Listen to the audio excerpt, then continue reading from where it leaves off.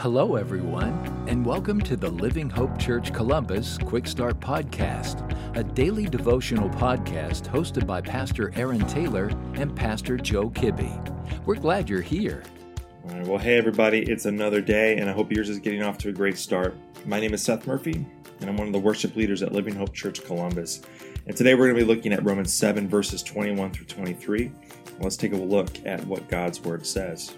I have discovered this principle of life, that when I want to do what is right, I inevitably do what is wrong.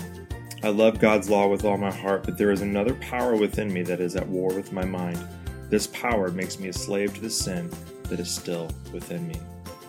If you've ever played tug of war, you know that there are usually two sides that are constantly pulling and tugging in the opposite direction in the hopes of winning that particular situation. In this instance, one side is our sinful nature, pulling us in the direction of earthly pleasures and actions, while the other is our desire to submit our lives to the guidance of the Holy Spirit and to be in line with the will of God. So we know that this battle will continue until we're together again with Jesus Christ. So what are we to do in our lives now to help us wage this war against our sinful nature and let the Holy Spirit lead us daily? Well, as followers of Jesus, we can look to the Bible for what we need to be doing on a daily basis to help fight this battle. Let's look at a few passages. In Matthew 26, Jesus tells his disciples to watch and pray so that you will not give in to temptation. Jesus said, "For the spirit is willing, but our flesh is weak." Romans 6 says, "Do not let sin reign in your mortal body, causing you to obey its desires." It goes on to say, "For sin has no dominion, no control, no power over you." Colossians 3 says, we should set our minds on things above, because that is where Christ is.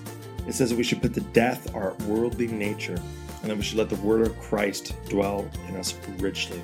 And there are many other verses like these.